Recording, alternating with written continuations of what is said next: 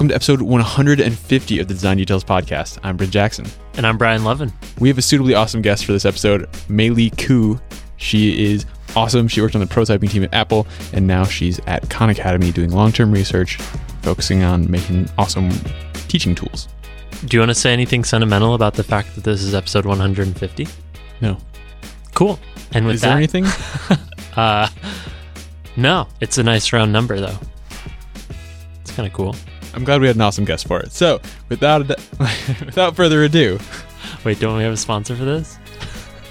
Without further ado. It's only suitable that one of our favorite sponsors would be on this episode, and that's Wayno. Wayno is an agency here in San Francisco with an office in New York and Iceland, and they're doing killer work for clients like Google and Airbnb and Reuters and Boosted Boards and Dropbox.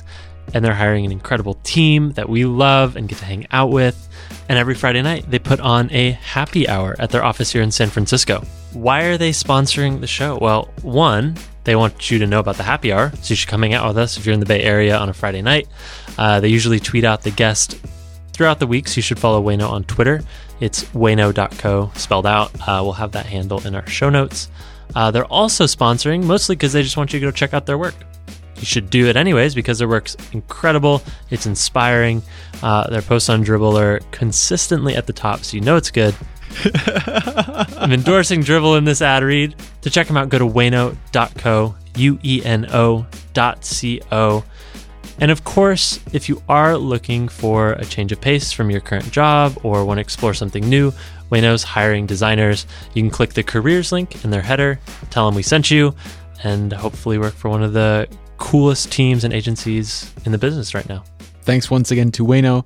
And without further ado, here's episode 150 with Mei Li Ku. My name is Mei Li Ku. I am currently directing design and co-directing long-term research at Khan Academy. Before that, I was at Apple for a long time, like 7.5 years. That's forever. Yeah. That's too long. Yeah, and I'd worked at other places before then too. Aren't you so supposed don't to even try and guess my age. Aren't you supposed to retire after 7.5? I did take a little bit of time off. I went and studied computational fashion in New York for a little while. Yeah. Okay, so what does that mean? So there's ways of actually programming that to create wearable garments or materials in some way. Okay, so not just like skinning your Mac. Correct. Cool. We actually did this thing where we scanned us and then use the mesh, like use the 3D points of our scans to custom generate forms, which we then 3D printed. You made I was looking at the project website. Mini Mei Li? It was there was a mini Mei Li. There was. It broke. Its arm broke off. What's the name of the garment? That's the tutu? The tutu. That's right. We made a generative tutu. Yeah. What? What is a generative tutu? Yeah, so you know how in nature there's these branching structures where like fractals? Fractals are like one kind, but like trees, okay, probably. And that's all kind of like you can simulate that, right, in code. So we just took the mesh structure and we simulated as if each of those little points was like moving away from the center, and then wrapped those in 3D and printed them out. And Crazy. So now we have a 3D printed tutu that looks like super organic, and we were hoping it would be kind of springy, but man, if you want to fix the tools process right now, 3D printing has got a gnarly set of software that you have to use to get from thing to thing. I've heard VR does too. Unity. Anything 3D is struggling. Yeah. Every time I talk, I talked to Gabe Valdivia the other day, and he was like, "Can you please make Figma for 3D? Just do that Yes. thing."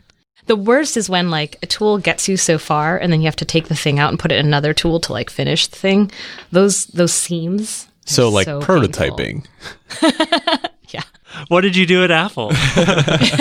Prototyping. Huh. Wait, did Micah have everything in it? Oh, that's funny. So I remember with Linda, she was like, "People know about Mica." You're like, "Yeah, we all know about Mica." I actually refused to use Mica because, refused maybe is too heavy a word. I didn't use Mica because I knew that at some point in time I'd need a transferable skill. So I didn't want to use Mica and get too attached to it because I knew that at some point I would have to leave. So I wanted to do something that I'm like, when I'm outside Apple, I want to be able to do whatever it is that I was doing.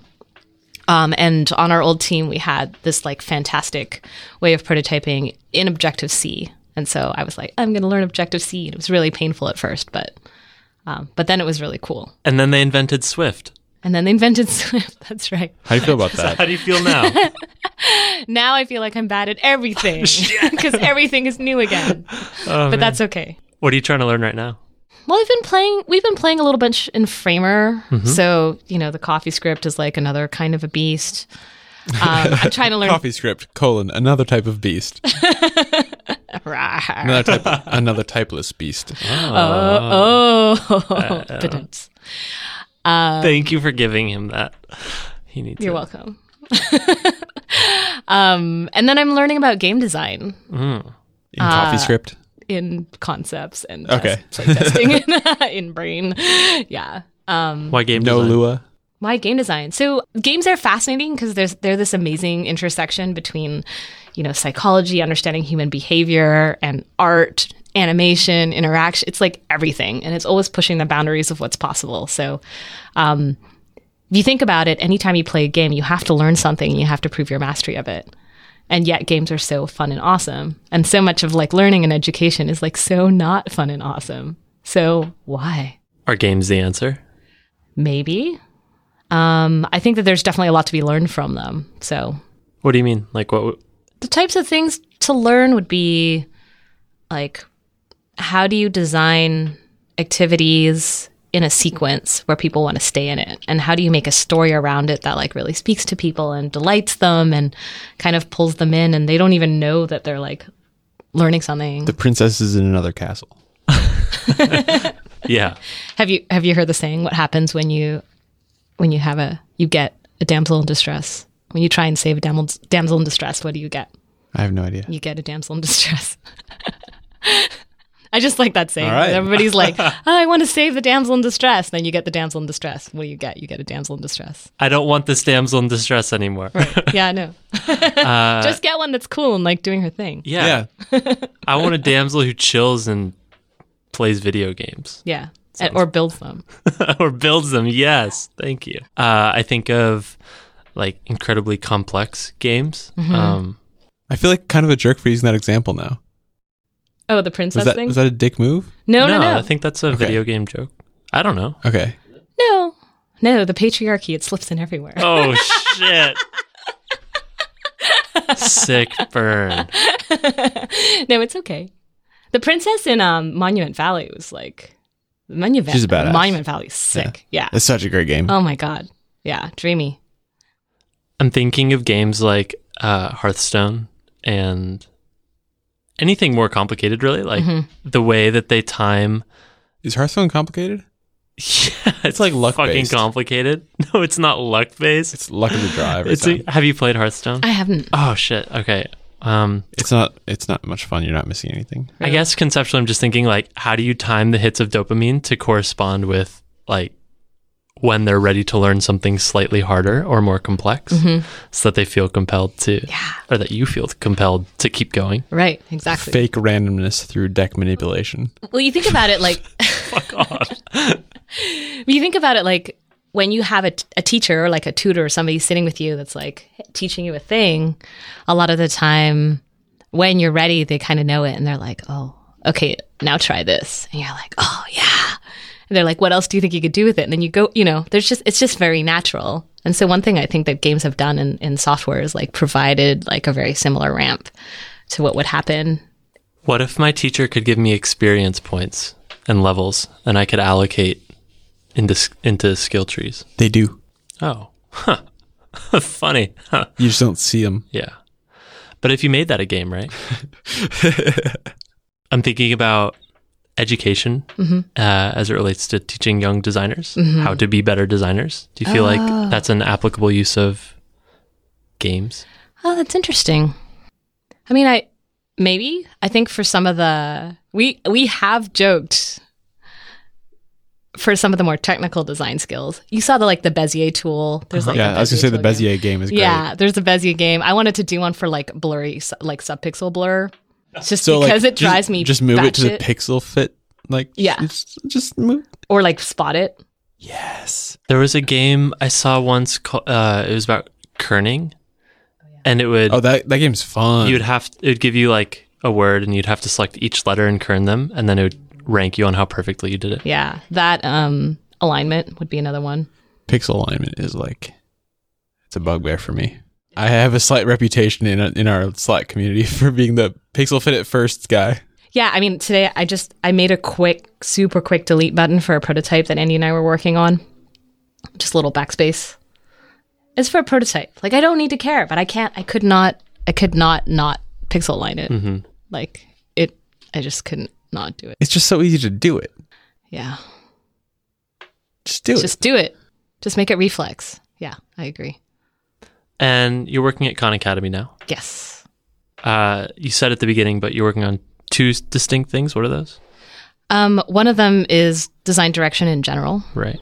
And then the other thing is long-term research. How do you split your time between two things that sound incredibly big and complex on their own? I would say that I am not doing it successfully yet. Do you just push long-term research to later? Because it's the long term. So yeah, the goal right now is to do it on Tuesdays and Wednesdays. Wednesdays are no meeting days at Khan Academy, so that works out pretty well. Tuesdays are still like, you have to sort of stand there with a sword in front of your calendar and go, no, / Fridays I'm working on getting. And so Mondays and Thursdays are when a lot of the sort of design review and design check-ins and stuff happen. Wait, Fridays you're working on what? Fridays I'm still working on getting Fridays back to work on long-term research. I'm working on getting, got it. Yeah, okay. That's right. But right now a lot of Fridays, like there's a bunch of time spent recruiting and like, meeting with potential people who want to come join us. And for anyone who potentially doesn't know, what is Khan Academy? Khan Academy is an educational nonprofit. We build things to help students everywhere empower themselves through learning for free. Cool. So when you say you're leading the design direction of that, that's like what? Well, there's a couple things that we're working on right now. Obviously, there's all the video. A lot of people, especially sort of in a particular generation in school, found the Khan Academy videos and used these videos to help get them through high school and college. And so it's best known for its videos by Sal Khan. Then there's a whole bunch of exercises, and like you can also opt into these things called missions, which basically feed you exercises so you can kind of keep going along them. And then there's all the products that house those. So we have mobile apps on Android tablet phone and obviously iOS tablet phone. And then we have a web product. We tend to call those things like the content library. It's just like all of the content. And okay. Then, the content? Exactly. Yes. Oh, man. Is it spelled that way internally? There's so many puns at work. There's so many puns. Yes. I love it. Yeah, so some of the stuff that we're working on, obviously there's huge opportunities to like change the way that you traverse the content, customize it for people, have them like, make their own playlists and collections. Like all that stuff is just, it'd be nice. And then there's sort of like deeper things like might we empower educators through our stuff? Like what can we do for teachers is like a big question. Because a lot of educational software for teachers is, I don't know if you've looked at any of it, but a bunch of it is like... I've done some courses. You've done some courses... On Khan Academy. Oh, on Khan Academy. Yeah. Okay, sorry. Yeah, no, I was referring to like other... Yeah, how much third party. How much do you think about enabling teachers versus teaching students directly? It's pretty balanced. Yeah. Yeah, it's pretty balanced. I don't feel like that message has gotten out yet, but like... We love teachers. We like have a whole bunch of them in-house, and yeah. And we have a school downstairs full of kids. So this like game jam I ran on Friday with a bunch of people was about like having kids invent their own games and learn about the design process. So they had to pick one of 4 existing games, play it, critique it, discuss what they liked about and what they didn't. You're teaching kids critique? Oh yeah. And then inventing a new one, playing it themselves and iterating on it to see like what worked and what didn't, and then writing up the rules and potentially drawing some of them drew new cards, and then they switched teams and played the other team's games so that they could observe like how well their game worked when other people played it. Are kids good at critiquing? I think kids are amazing at critiquing, especially like when you know that they're kids. I love the really, really candid kids that are just like, I just don't like these ones because they're boring. Or like, I don't like this because it doesn't have strategy. Or like, I like the ones with the faces. Like, I remember my niece saying something like that. I just like all the ones Quality with faces. critique. Yeah, it's like So it's constructive. so unfettered. Yeah. There's no like beating around the bush. It's just like, and then the best is if you get pre-verbal kids, like ones that are not going to express things with words, they're just going to close your app, and you just know it's boring because they're out. They know to hit the home button. They're out. You're like, Crazy okay, well, that we're in the that world failed. of apps, though. Like, they just yeah. close their app. They're just like, nope, home button, done, out. I told Vector Park. No. Oh, this guy makes this like he made Metamorphobet. Do you remember? Have you played with Metamorph? Oh, No, I haven't heard of that. Super cool. This guy. It's this alphabet activity where these like letters you can just interact with them and they'll like morph into other things and show all of these. Like the bee grows a beard and then it like anyway. It's just like Cool. his imagination is off the chain. But he built this tiny little app. It used to be a Flash game back in the early 2000s, and he wrote a like Flash to iOS port. Amazing. But yeah, my nephew, when he was like 3 or 4 years old, just like kept on playing with his game. So I wrote him. I was like, "You did good." It's like early 2000s, and this kid was playing it in like 2015. It just kept on closing it and then coming back to it. I was like, "It's a good sign." What games do you play right now? Pokemon Go. Hey! No, games. Oh, Bryn's a that? little bitter. What am I playing lately? I guess the last thing I played was like Flow, the Genova Chen game, and then Little Big Planet. I'm kind of late to Little Big Planet's a while ago. Yeah, I know, but I'd never played it. I'm playing catch up because I'm a newbie to all this. Like I missed all of that. I was too busy like making stuff. I was too busy for this. Yeah, see, I had Game shit to do. stuff. I was being productive and making I don't Apple know. patents. I don't know if productive is I don't know if productive is the word, but like I wasn't doing that, and now I'm like all of a sudden fascinated in it. So I'm like, yeah, I'm a noob. I don't know, like kind of. Do you play imposter. games on Steam? Sometimes, yeah, Have you tried Never Alone? yes, I feel like, yeah, that seemed like something. yeah. Yeah, if you like Flow or Journey or whatever, like Yeah. that reminds me a lot of those. Even though it's just like side scrolly. Or Ori and the Blind Forest, that's amazing. I haven't played that. So good. Braid, Braid's great. yeah. Have you played The Island? Uh-uh. That's his next game. Okay. The Braid guy. Okay. Lots of game suggestions. Good So things. many games. All right, so you're working on design direction at Khan Academy. Let's just talk about games for the next hour.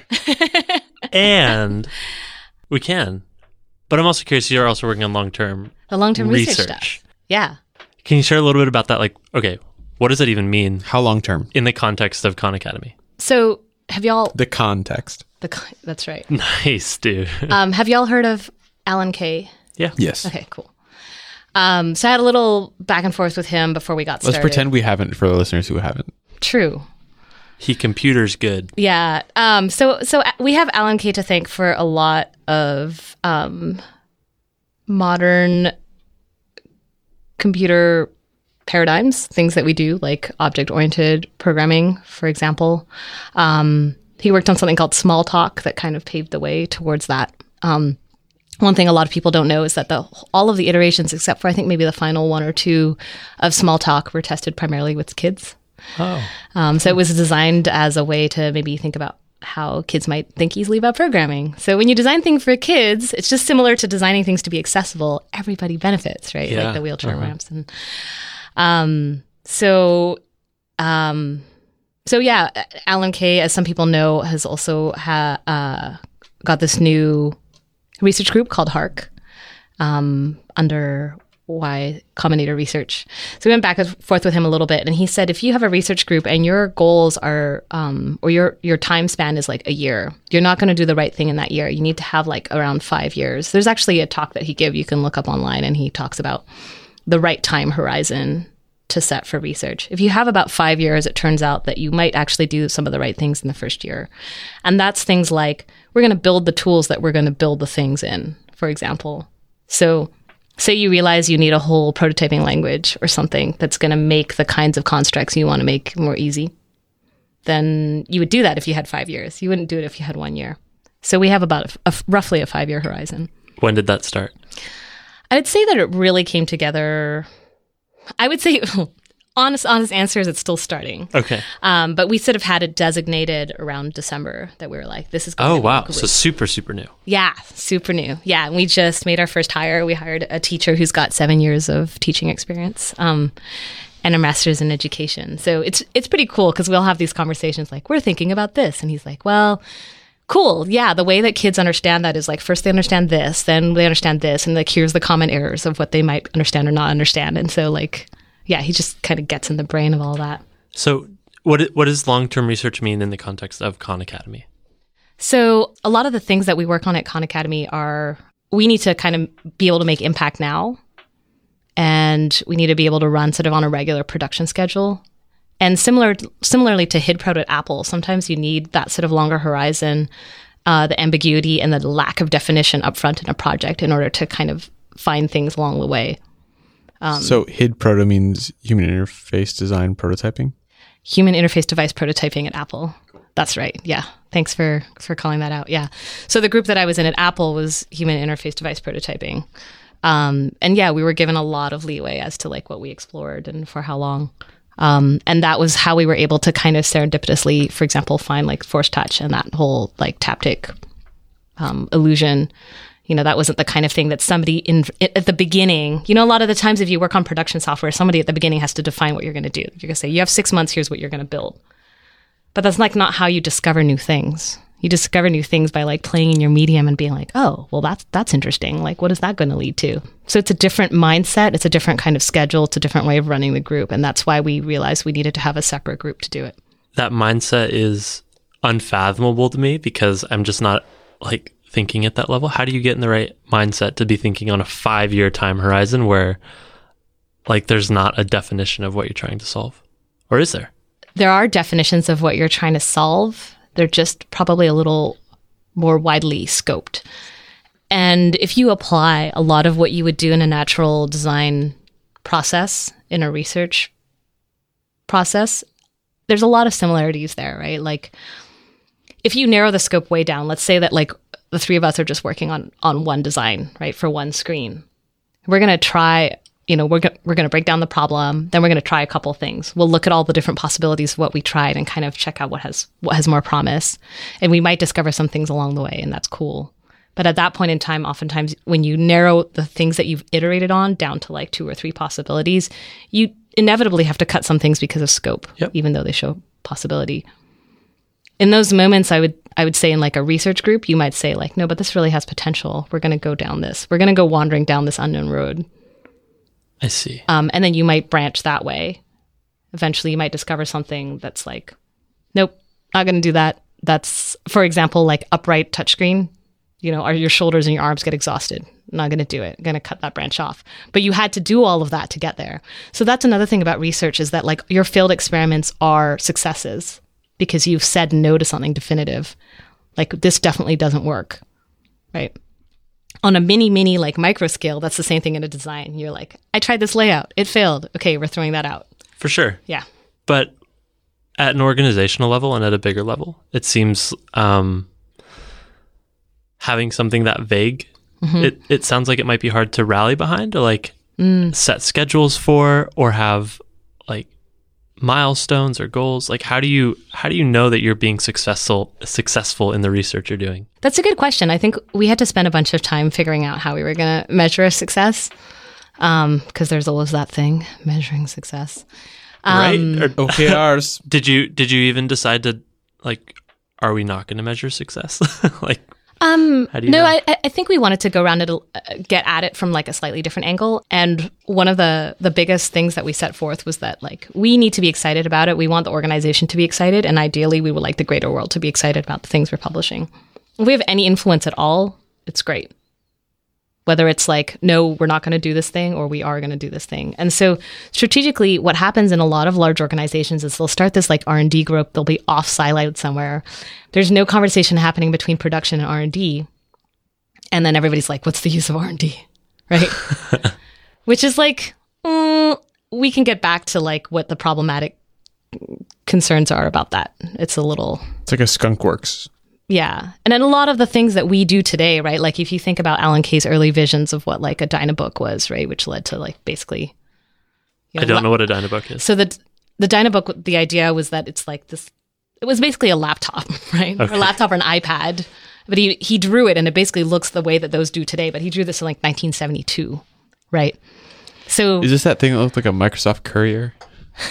I don't know. Or it was like a tablet that folded open? Yeah, and like Smalltalk, like object-oriented programming, like all of modern computing was being done by like people doing long-term research. Like 1968, you look at some of the prototypes from 1968 are like Screen Hero today, like just basically the same thing. Yeah. So sometimes people are like, "Oh, why do you want to do long?" And you're like, "Really though? Like you're still standing on the shoulders of giants." I want to like, decide the feature. Yeah, exactly. Yeah. Speaking of which, you mentioned upright touchscreens and how your arms get tired. Yeah. Have you played with the HTC Vive yet? No. Your arms get tired, but it is so much fun when your arms get tired. So maybe you'll use it to play, but you're not going to Yeah. use it to like check your Exactly. email. Yeah. I just had to throw that out there. Cool. That's cool. I'm excited. There's a game play with the called future. Longbow where you're literally just shooting a bow and you're like you feel the tension even though it's not there. Yeah. Your arms get so tired. The best players switch arms mid-game, and so they're doing Amazing. opposite things. Daniel Hooper did that, and I was blown away. I think that when you do real archery, your arms also get tired. So that's I'd like imagine. probably about right. Yeah. Yeah. It was super cool.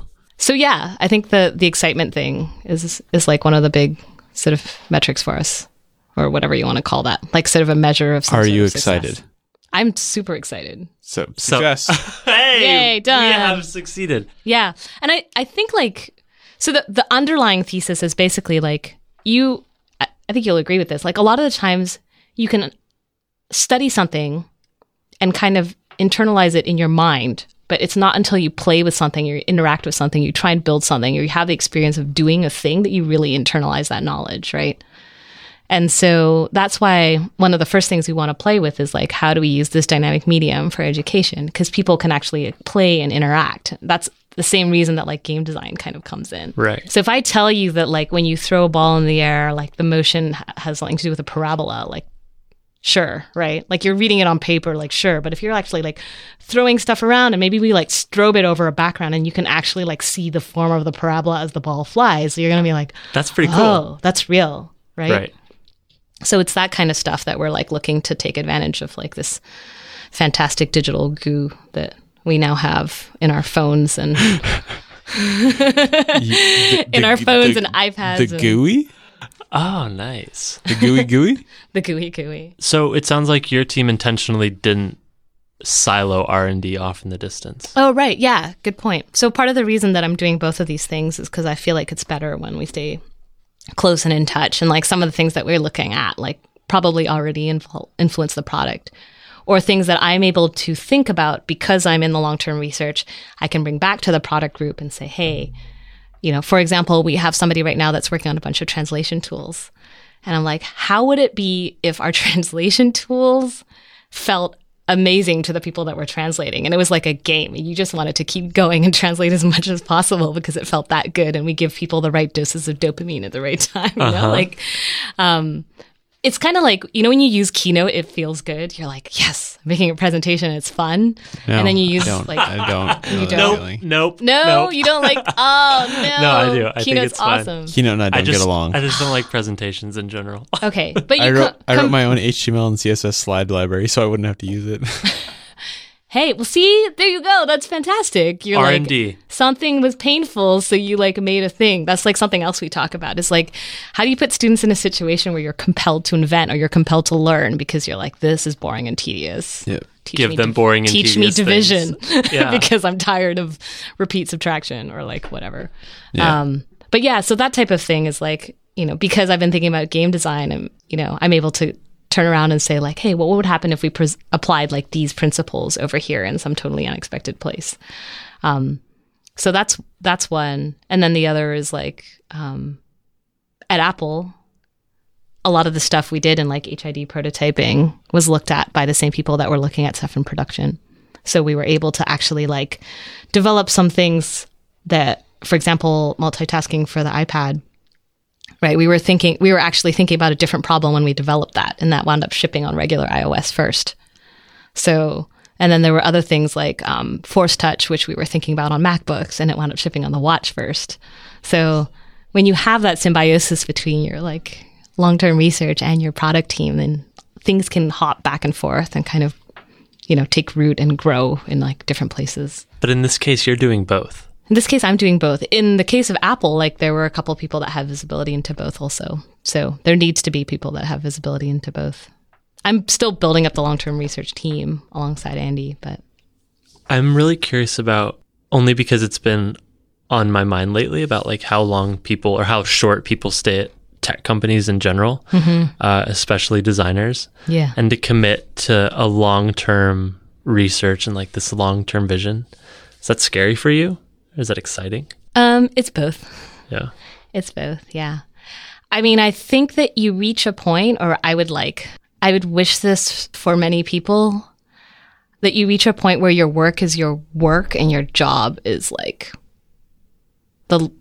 it's like you're lucky to have a place that is investing in your work. That's a good way to think about it. Yeah. And you found that? Yeah, I think so. Did you have that at Apple too? I think at Apple, it felt like so much learning. It felt like I was training to figure out how to apply that process to what I more deeply cared about. That's cool. So I felt like when I was in HID prototyping, over and over again, we would come up with concepts of like, how are we going to use this like fancy new hardware to do a thing? And the things that I come up with, a lot of the times they were like really fun or whimsical, like the face effects or like, a bunch of the stuff for the early stuff that we drew for the Apple Pencil. A lot of them had to do with like education or creative tools. And that's what made me realize that I care a lot about education and creative tools.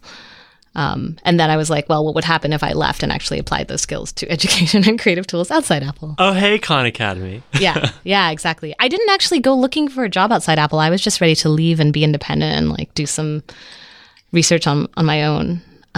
Get out from under those rules. Yeah. There's a saying that somebody said I left my job so I could get started with my work. Have you ever heard that expression? I have heard that. Not. Yeah. So, I mean... So, just so I get your definition, how would you distinguish between having a job and having work? I think a lot of the times, like, if you have... It's not that it's not necessarily a dichotomy, but you might have a job where you're paid to work on some sort of problem that you're excited about solving, but it isn't like coming from this deep yearning. You're not like, I really want to, create some sort of leap forward so that like all kids can easily make their own games. Like, say that's like this deep urge that you have, but you're working at a company that's like, well, I need you to really optimize this flow so that we can make sure that users like click through more of our site. Just an example. Not that ever happens. So like your job is the optimizing like the way the users are using a current site, but like your work might be like, I'm trying to work towards empowering more people to be creative and inventive, and create like a new generation of inventors, for example, or something like that. What would you say to someone that hasn't found what their work is, but they have a job? Like, how long did it take before you realized that there was this work that you needed to be doing? Yeah, I'd say, like, I think, first of all, like, that I hope you have a chance to find that and that you have the luxury of working on it because, I mean, I think that's real talk, right? It is a luxury to be able to do that. I think a lot of people are told that you're supposed to, like, find your goal and work towards it. I think that's really hard. Not everybody works that way. I think you have to do a bunch of self-observation. Like when you're in your spare time, like you just now, we were like sitting there earlier, like you're sketching logos while we're talking. When you're sitting around and you're not thinking about something or you're like out, you're going for a walk, the sort of like dreams that come into your head, like are there patterns there? Are there things that like you're seeing come into your mind over and over again? What if I'm just playing Pokemon Go? So then it might be like, what is it that's compelling you to do that? Pokemon. There's so many things we could do with the basic structure of Pokemon Go. Right? Oh my God. I was like, what if you could like wander around your city and like, what if it was just like a huge like city collection mystery hunt, right? Like you could unearth clues by wandering around, but you had to like talk to other people about the clues in order to like put the mystery story together. What if it was a good game where like everyone else was the trainers and you would like go battle them, but with like real battle mechanics, and then it would be like Pokemon, and that'd be great. Bryn's really bitter about this game. Did you see have you read Thinking Fast and Slow? No. A third of the way? Oh yeah, I know it takes a while, right? That thing It is so dense. Holy shit. I can read a chapter and then I'm just tired. It's good. It's so good and it's so good. Dense. Yeah. So yeah, I don't know if you saw, I like tweeted this thing. I was like, what if we made a game called like Kanamon Go? And then you walked around your city and like found biases. And then you use the AR to like look with the lens of System 1 and System 2. Oh, to that's like see things differently. Interesting. Yeah. Anyway. So I just want to make sure you finish the point. You're saying that it's what you're thinking about when you're not thinking about things that might lead someone towards like their true work or their core work.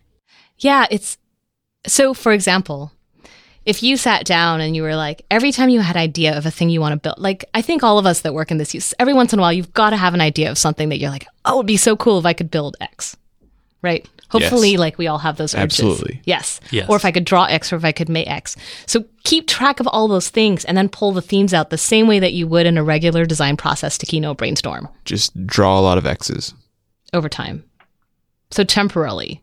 Because you're not going to get it in one sitting. It's the kind of thing you watch yourself over the course of maybe a year or two, and you notice that every time that you're like, oh, I really wish I could build whatever it is, like it starts kind of pulling out this theme. It's kind of in some area.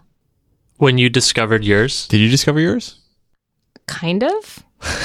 it seemed like you'd said it was about education And creative tools. and creative tools. Yes.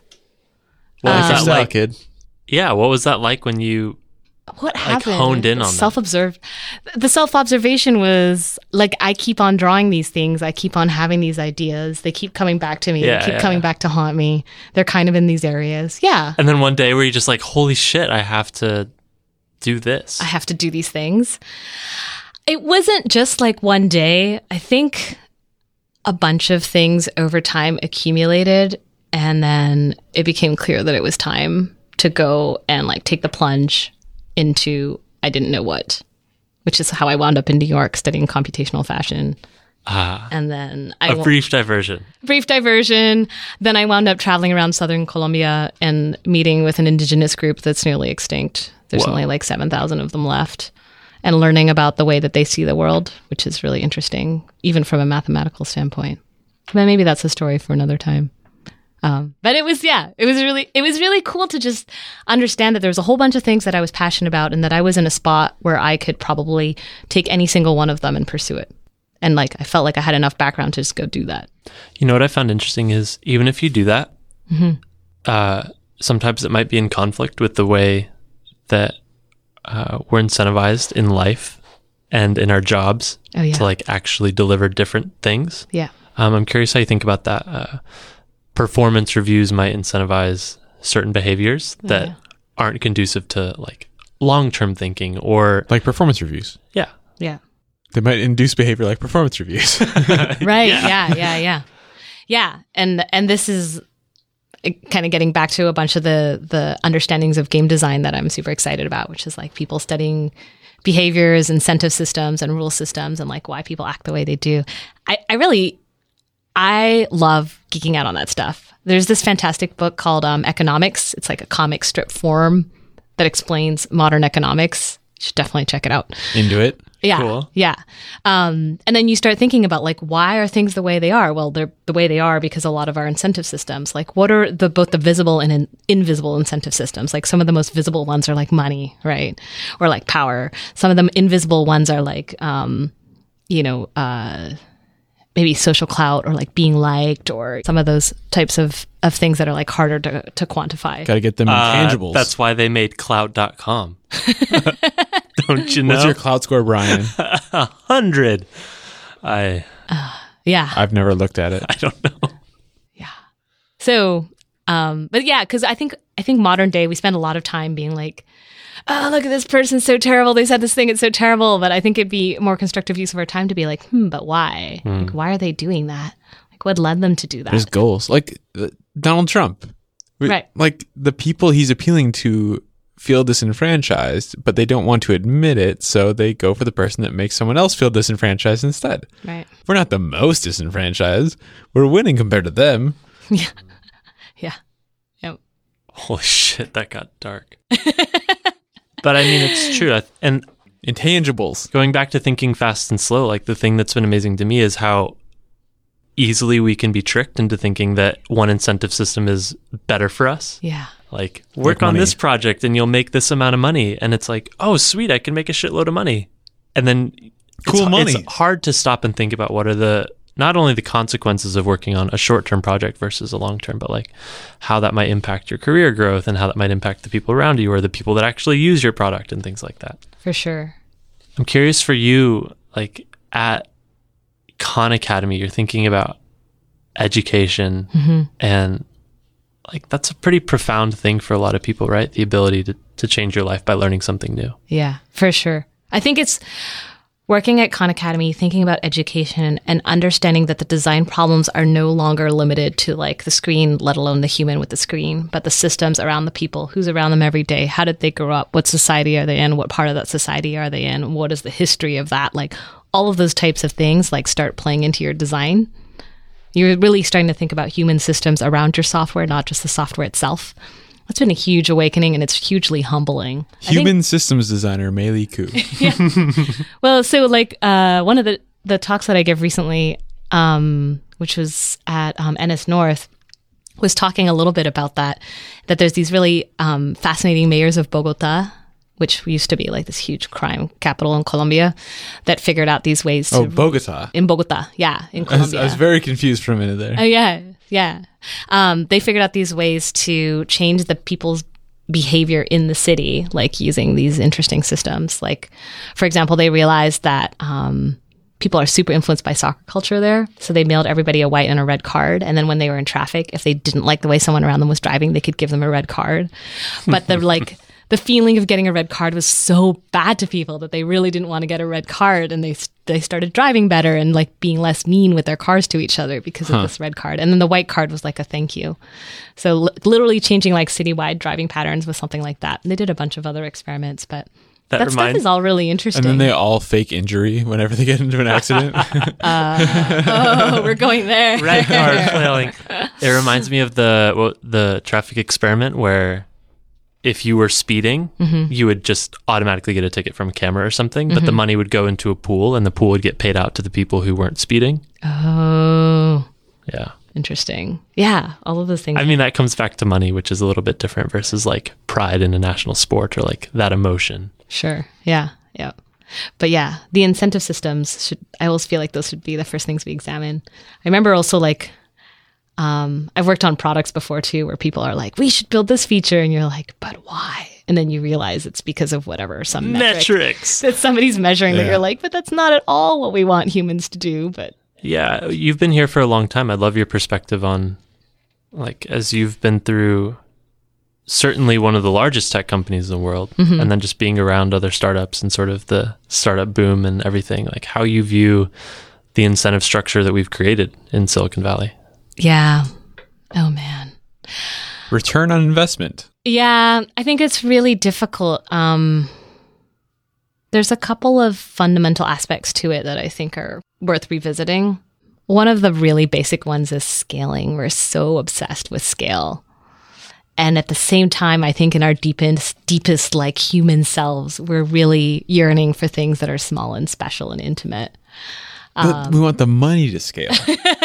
You want the money to scale and the users to scale and all these types of things. But like maybe if we paid attention to some of the things that are like outside the machine, one of the ways of like scaling something that isn't like a software scaling thing is thinking about culture and how you perpetuate culture, because that is a thing that's like human and, you know, it affects the way that we interact with each other that can actually scale, but it's outside, you know, the control of software, or sometimes it's influenced by software.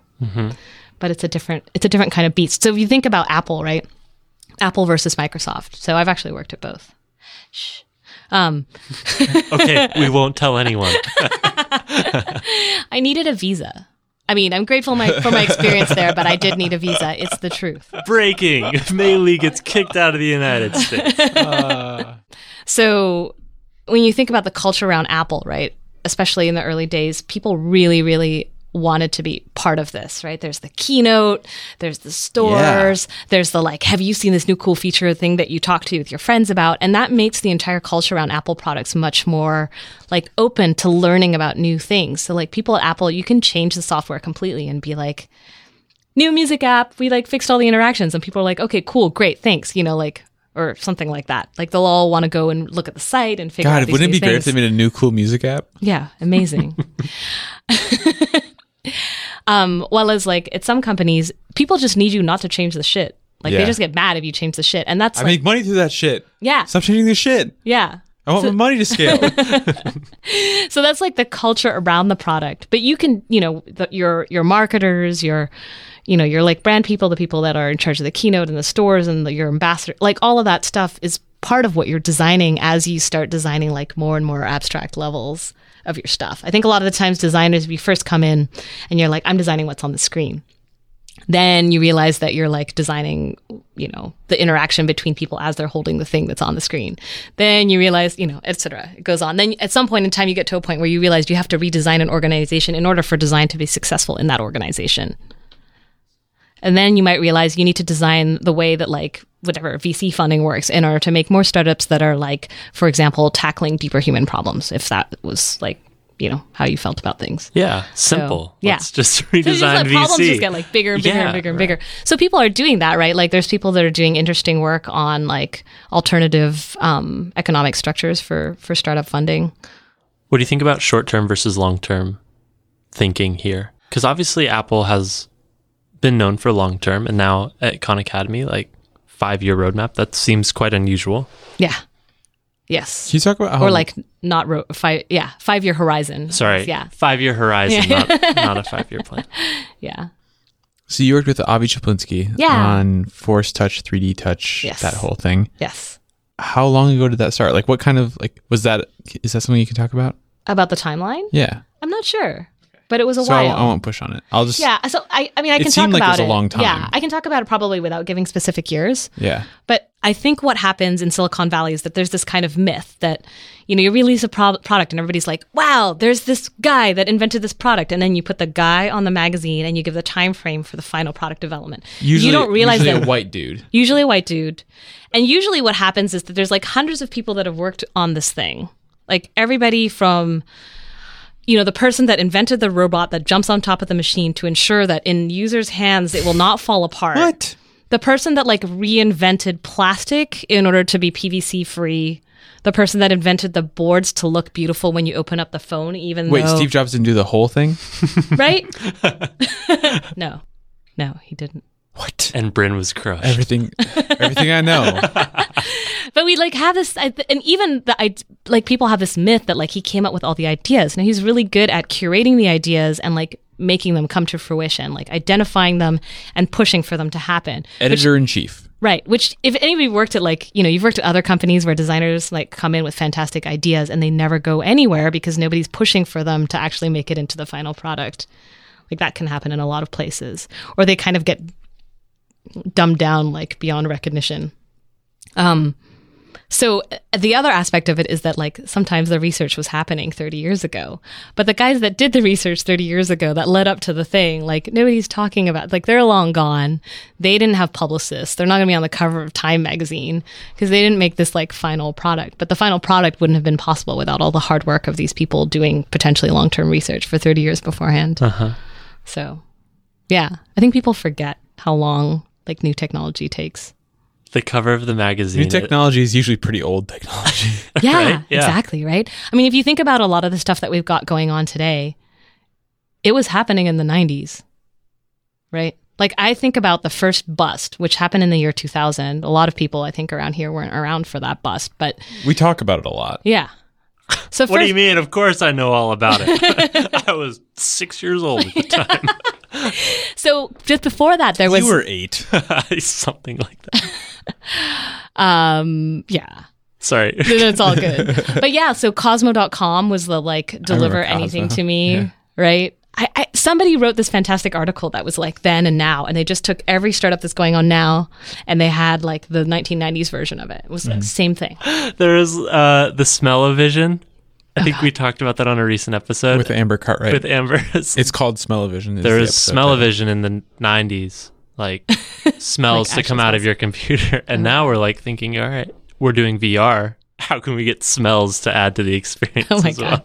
Yeah. Yeah. And so I don't want to like, understate the importance of like good execution, right? This thing that really stuck with me after, so I was at the Steve Jobs yelling, the Mobile Me one, the infamous one. Ah, yes. Yeah.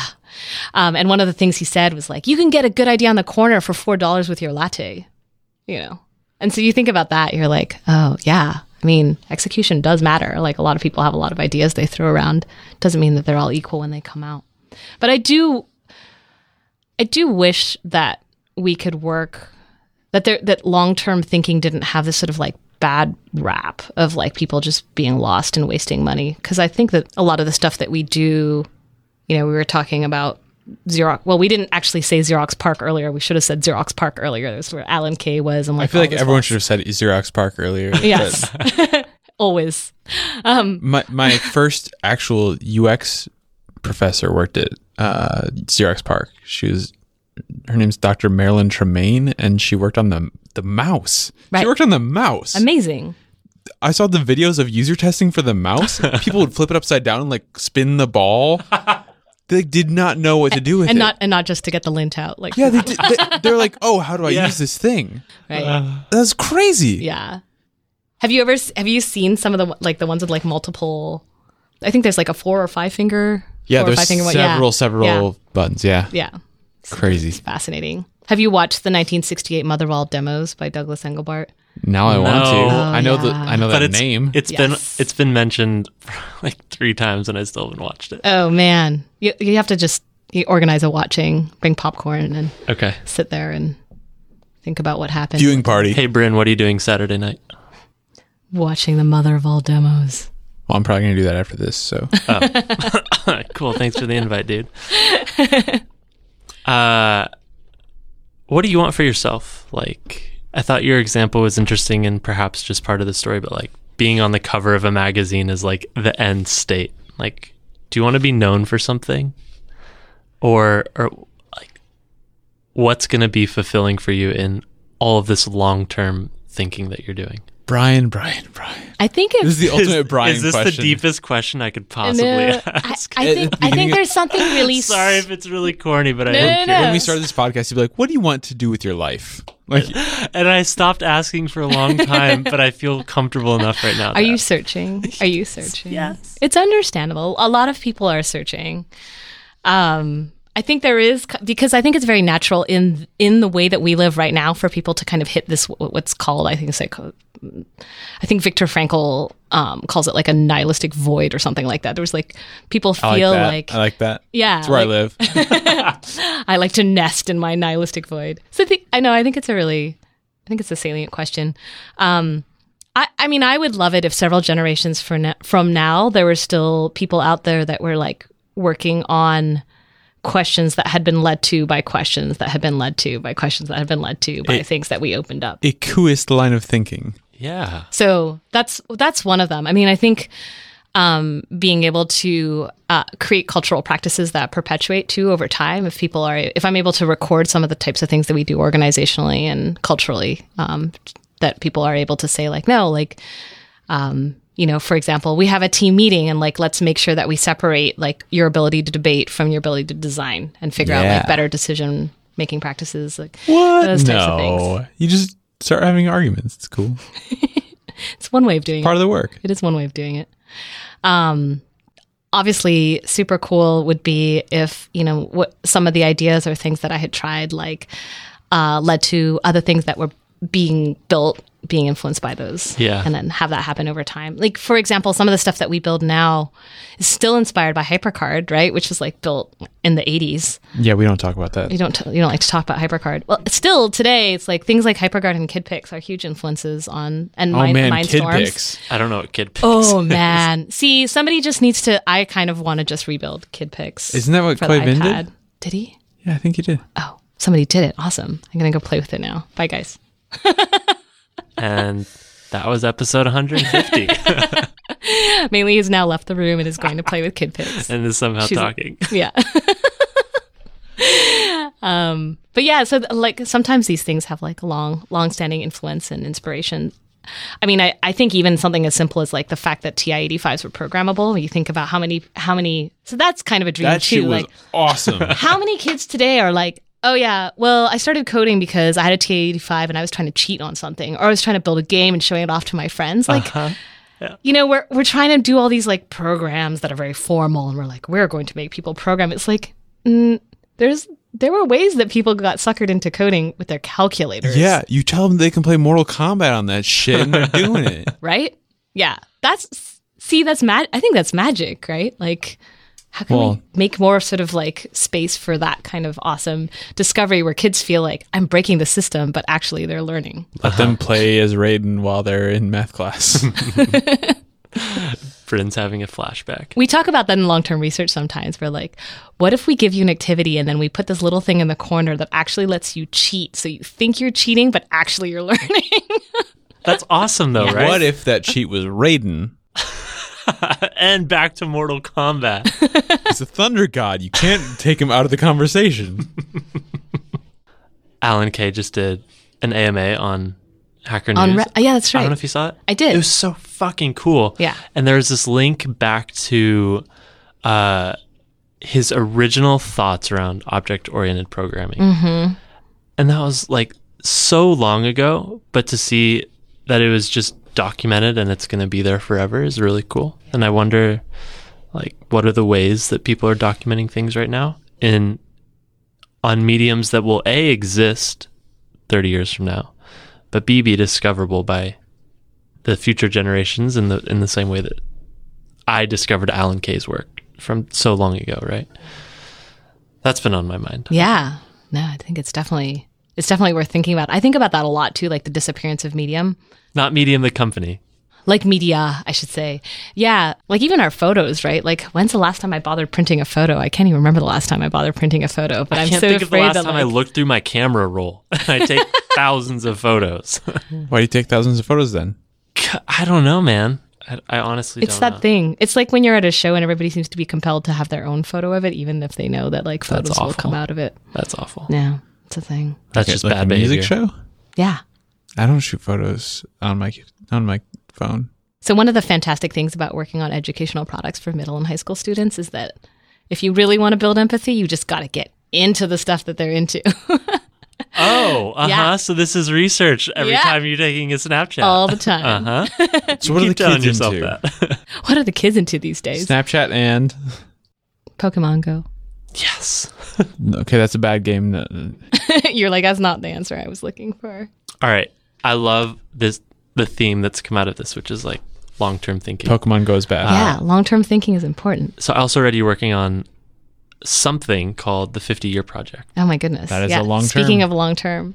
Yeah, so this is a fantastic little story. I was at what was formerly called CDG, now called HARC, which is like the lab that Alan Kay started alongside Brett Victor. And we were hanging out one evening and I was introduced to a young woman and she said, "Hi, my name is Paula Tay." And I looked at her and I was like, are you by chance Indonesian Chinese? And she's like, "Yeah, how'd you know?"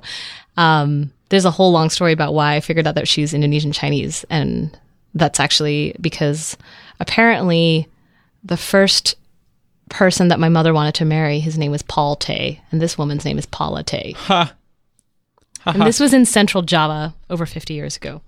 So I met Paula Tay and I was like, "You're Indonesian Chinese. I'm Indonesian Chinese." And we're in a field that is predominantly white men.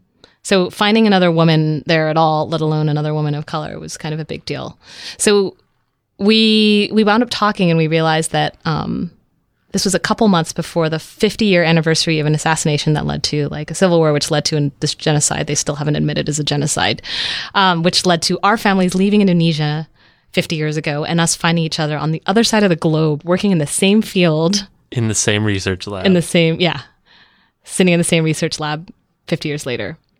So we're like, well, we have to do something about this. And the fact that we're both interaction design researchers meant that we were like, well, how would we let people explore this? Like from an interaction design standpoint, you've got this super complicated double narrative that has like, there's like political climates in Indonesia, there's communism, there's like the way that like food has traveled with us is something we're both super interested in because like the food of your home country it's a thing when you immigrate.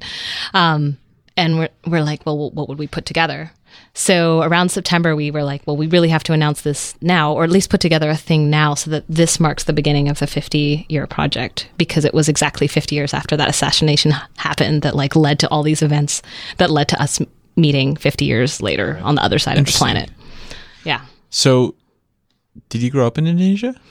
No, my parents grew up in Indonesia and they left because of that violence. That happened. Pre-Meili. This is pre-Meili, although apparently like you exist at that point in time, but as like a tiny little speck. So yeah, and then they left, they went to Germany, they went to Holland. I was born in Holland. And it's really interesting thinking about what's going on with immigration now, because at that time, Germany had its doors open also because they were looking for affordable labor to help rebuild Germany post-World War II. At least that's my understanding. And so a lot of my friends who are immigrants, like their parents were all in Germany in the late 60s. If you think about the late 60s as a historical moment in time, like the world was kind of on fire. And the fact that we're there again, like 50 years later is kind of crazy. Spooky and perhaps discouraging. Yeah. I mean, it's almost like we had a significant war over the past decade. Quite. Yeah. I mean, I like to think that we have made progress. It's just like I like to think of it as a spiral, not a circle. So it's like projected out in space and it is moving forward. It just does sort of spiral and repeat. I know it's moving forward on the z-axis. X and Y kind of suck. Yes. Yeah. That, exactly. The z-axis of humanity. Yeah. So I was born in the Netherlands and then I moved to Canada when I was a kid and grew up in Vancouver. So to go back to the project with Paula. Oh yeah. Like, what's your goal? What do you want people to be able to do or see or touch? We want people to be able to eat also. We feel like the future of technology and cuisine don't tend to come together very often, so we're really excited about that. Did you hear they I like made the idea that VR is like really just a predecessor to just food interfaces? That'd be great. You put on this thing and food comes out of it? Well, I just want to eat the interface. Like, just that should be the whole thing. Eat the interface. Yeah. Why not? Did you hear about that? Isn't there like put the a interface VR in your face? Did you hear there was like this thing at GDC where I think to like exit the menu you had to eat a taco in VR? That sounds great. Yeah. Wait, what? Dude. Like there's like a virtual taco that you have to like reach for and then like take a bite and that's how you exit the menu. So HTC Vive, there's a game called The Lab. It's Valve's like demo. Mm-hmm. The way to get into a game is to take a crystal ball you can look into and like see what's in the game and then push it to your face. And like you just enter the thing and you're there. Wasn't there a moment like that in Diablo? But you like reached the end of the level and there was a thing that you like picked up and you could see it from your point of view and then it was like a stone and then you smashed it into your skull. And Diablo 1? Was it? Because I didn't. Okay. So basically, like, I don't know is the answer. Yeah, but I remember this. I remember a scene where like somebody like takes a crystal and like puts it in their head and then. Nothing's original, I swear to God. Yeah. Anyway. But food in your head is better than a crystal in your skull. Interface in your face. So you want people to eat? Yeah. So I think it would be cool if there was sort of a series of experiments, same thing, where like, say for example, we come up with some sort of interface that like allows people to non-linearly explore history and kind of like see how difficult and complicated and yet sort of beautiful the series of events and systems that lead up to humans being in a particular place at a particular time and feeling a particular way can be. Anything along those lines, it'll probably be a series of experiments or something like that would be super cool. We kind of need to get crunching on it. As in case y'all couldn't tell, I clearly try and do too many things, and this is one of the too many things, but we're making slow progress, I suppose. Are you worried about burning out? Yeah. Well, I'm worried about dying young. just to be really light. Thanks I know for that's bringing really- it down, Maylee. Both. I think I'll always Let's assume that you don't die young Okay. and you gotta live a long Strong life. assumption. Yeah. Living a long, I love this assumption that I get to live long lives. That means that I might be able to like do 3 lives, right? Because if you live past 90, then you can get to your 30s 3 times. Holy shit. And, Right? your, And you don't your have first to- 30s don't even really count, right? Because you're spending half the time just figuring out how to like do basic shit. Yeah. That would be amazing. You get 3 lives. That's pretty crazy, right? Yeah, I would love that. I would love to be able to live that long and also be able to do substantial stuff at that age. I think that there's certain patterns that you see over time that you just can't see when you haven't worked that long. But in the third time, you kind of lose that ability to do things, right? Like, Not necessarily. well, that's fair. It's fair, not necessarily. But, okay, my grandma's going through dementia. Like, if she had had like 3 lifetimes, that'd be great. Yeah. But Okay, so she like doesn't 3 remember healthy me. lifetimes would be great. Yes, okay. Yes. Good. Let's add That. on some We just better need disclaimers. some better More constraints health points. for our hypothetical. Yeah. Health points, all of that stuff. But are you Yeah. worried about burnout in the short term then? I think the kinds of problems that I'm dealing with now, which is like oftentimes too much of a good thing. It's like, I'm really excited about 10 things and I'm trying to do them all. That's like a healthy kind of thing to try and like do versus like, I'm unhappy. I'm working on like a few things, mostly at work. I don't really feel deeply invested in them. And the people around me are toxic. Like that, Not ideal. that's not cool. Yeah. We were literally talking about this before we did this. Like, Brian and I are both very busy, Yeah. and we've been a little bit stressing out over it. But it was like, oh, we're both so fucking busy.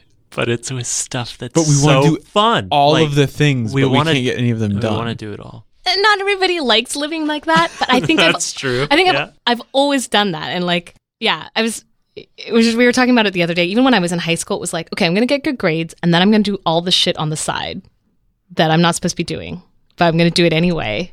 And like, so I have this base covered and I'm going to go do all this other stuff. Like, I feel like that's kind of been like my MO. It's always like, okay, cool. Got this covered. Like, cool. Paying the rent. Cool.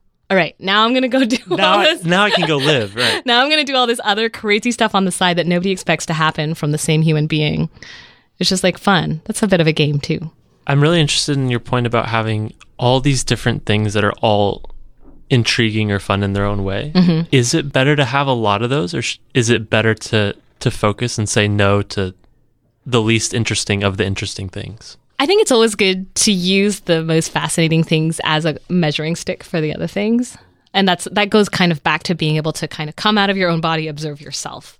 Like, what is it that's like getting your heart rate up that you're like, oh my God, I really want to do this. I really want to do this. And then if you notice that you're like, everything just drops, like your energy's just dropping when you go into work and you're like, ugh.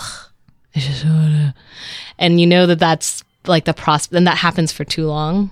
It's probably a sign that like you probably want to be doing something closer to the thing that picks your energy up. So, But you kind of dodge the question. What if there isn't? What if it's all exciting all of the Yeah. time? Like, should you? What if you just like should liking things? Do you think you would be more effective if you said, "Here are the 1, 2, and 3 things I want to do"? 3 is about right. But you said 10. Yeah. I mean, maybe that was exaggerating. Maybe I was exaggerating. It is good to think about how the different things you're doing will feed into your creativity in each other, right? I think it's really important for Yep. people to do things that are totally different from what they from what each thing is, because your brain will make those connections, and that's where your creativity comes from. Like if you're, I don't know, you've worked in audio, you're working on something totally different. Like I bet some of the audio UI that you've used probably applies to like learning software. Actually, I've thought about this already, right? When you're in DJ software, for example, you can hit a button and loop the last 16 beats, 8 beats for whatever, half. Tractor is so Right? You can just, and that's how people get that like the beat reduction just before they like drop it, that the whole crowd goes wild. That thing is like, those buttons are amazing. But what happens when you're learning something, right, a lot of the times you're like, wait, what did he say? Wait, can he say it again? So what would happen if you had like a UI when your teacher was speaking, you could just hit this like loop 16 beats and just loop, loop, loop, loop till you got it, and then go forward. And then so faster and faster and faster and faster, and then the drop. and then the drop, and the crowd goes wild. Yeah. And that's called a hypotenuse. Won't. But yeah, so who knows? You never know, like, what thing is going to lead to something different. I don't know, somewhere else. I just want your help. Teach me how to focus. That's what I need to know how to do. Do you know better. how to find flow? Like, are you able to find flow? Yeah, it doesn't happen as often as I'd like. Have you tried turning off your phone? No. He can't find that flow because he's on Pokemon Go. But how are you supposed to find flow if you can't know what everyone's doing on Twitter? We're actually out of time. Thanks so much for having me, y'all. Anything you'd like to plug before you go? Plug. Where can people find you? Oh, you can find me on the internet at Mayli, Mayli on Twitter. I haven't really put anything up on my website, but it exists if you want to stalk me. Brian does. Your website is great. It has all the information I need to know about you. Oh, well, thank You you. have so many good links. If you want to host a podcast with Mei Lee on it, go there and find all the info. Well, thank you. I appreciate that. And then, Is that maylee.co? Because that'd be awesome. yeah, it's MAYLIKHOE.com. Oh. .co.k. Oh, I see what you're That's saying. funny. But Wait, it's are you saying pronounced- .co? I have that Yeah, too. that's it. MAYLI.co. Yes, that will be me. That'd be hilarious. Even though it's I It's do have it. cool, but But yeah, it looks like co. I do have that domain. So yeah, that stuff, and like, we're hiring Really? at Khan Academy. What are you So hiring for? If you want to come Designers? help make the future of a free world-class education for anyone, anywhere, come apply. We have different ways of working. They're not like what you might typically find people complaining about on the internet when it comes to tech. We like to do things a little differently. We're very introspective, and we iterate on our internal processes. So there you go. That's a lot of things. You're hiring Thanks. designers though to be clear. Yes, we're hiring. Well, we're hiring all of the things, but Are you yes, hiring teachers? we just hired a teacher. Yeah, we hire teachers sometimes, especially teachers who design. Amazing. If you're out there, definitely contact us. Awesome. Thank Dope. you. Cool. Thanks so much. Thanks so much. That was episode 150. Thank you so much to Mei Lee for coming and hanging out with us. Thank you for listening. And thank you to Wayno for sponsoring. We'd love your feedback. Hit us up. We're on Twitter at DesignDetailsFM, or let us know what you thought in our Slack team. Join at spec.fm/Slack. We crossed 5,000 people a little while ago, so there's a lot of people in there talking about tools and design and development, products, and really awesome designery things. We would love to see you in there. Again, that's at spec.fm/Slack. And of course, as always, thank you to Wayno for making this episode possible. Wayno is an agency doing amazing work for clients all around the world. Some of their clients include Dropbox, Boosted Boards, Google, Reuters, Airbnb. The list goes on.